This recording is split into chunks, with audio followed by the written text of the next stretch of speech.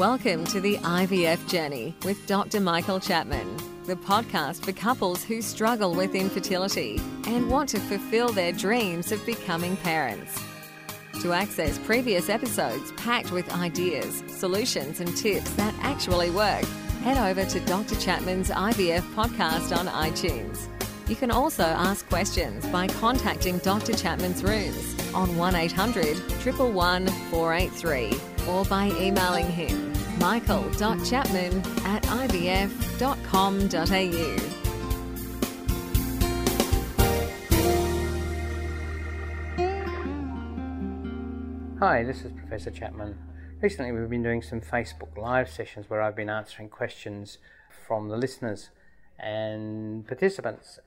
What you're about to hear now is some audio of those segments, and I hope they'll be useful for you. One of the most common questions, Prof, that your audience wants to know is how much does it cost to do IVF? Okay, it's not quite as how long's a bit of string, but it can vary a lot. In Australia, in the premium units, the ones that have full service, 7-day-a-week nurses, 7-day-a-week scientists, the best equipment, the costs are around about $5,000 out of pocket after the rebate from Medicare. There's about $10,000 up front, and then Medicare gives you back about $5,000. That's pretty standard around Australia. Now, there are some lower cost units in the public hospitals in Sydney that cost around the $1,500, $1,800, and IVF Australia also has a low-cost program based at Liverpool Hospital and down in Wollongong. Again, you're out of pocket about $1,800 on your first cycle, and because of the way the safety net works, your second cycle is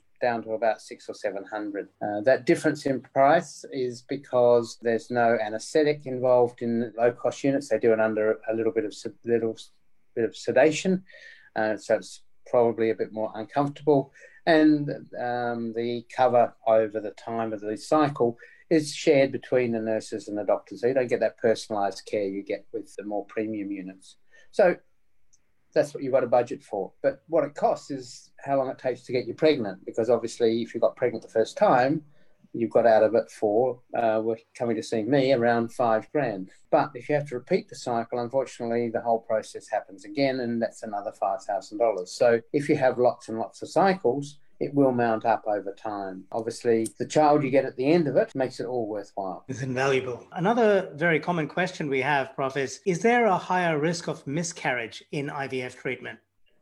No. Pregnancy coming out of IVF have the same chance of a miscarriage as women conceiving naturally. It is age dependent. The older you are, the higher your chances in a spontaneous pregnancy of having a miscarriage, and that holds as well for IVF. With more modern technology, and we don't do it on everybody because it costs money and has its own problems, but for women who have recurrent miscarriage because of genetic abnormalities, we can do genetic testing on the embryos before we put back, and that certainly does reduce the risk of miscarriage. Suchitra asks, I very much want to have IVF done. Prof, do you have any comments about that? Yeah, IVF certainly is the end of the road treatment when everything else has failed. I'm certainly an advocate of exploring all the other options to get pregnant, which may be as simple as taking some tablets to make sure you ovulate regularly, or maybe giving some supplements, hormone supplements in the second half of the cycle, if that's failing. Sometimes some surgery, for instance, with endometriosis can solve the problem without having to go to IVF. I know there are places that you can go to where you walk in the front door saying you're infertile and they'll do IVF for you. I don't believe that that's necessary in many, many cases. In fact, I probably have created more babies in my lifetime by not doing IVF, by doing other treatments, than actually with IVF. So it is not the first thing to do. It's the last thing to do. But if you're ready for it, then it is a good treatment and getting better every day. Marizella says, I have questions. I have 4 IVFs failed. I think she says, I did the ultrasound. The doctor told me I have a fibroid 4 millimeters. Will that be a problem or not? 4 millimeters, wherever it is not going to be a significant problem. 4 centimeters, if it was 4 centimeters and it's indenting the womb, then definitely I would be concerned about it. But 95% of fibroids, even at 4 centimeters in size, if they're on the outside of the womb, which is the commonest place for them, we really do not need to do anything. And I worry sometimes that some gynecologists who enjoy surgery will actually suggest having it done, because you can do damage taking them out. You can damage the uterus itself. You can also damage the fallopian tubes from the scar tissue that can form after having a fibroid taken out. The most important thing for you is to make sure that the specialist who's looking after you understands fertility. Not every general gynecologist, particularly those that enjoy surgery, are necessarily all that skilled in infertility and what is required.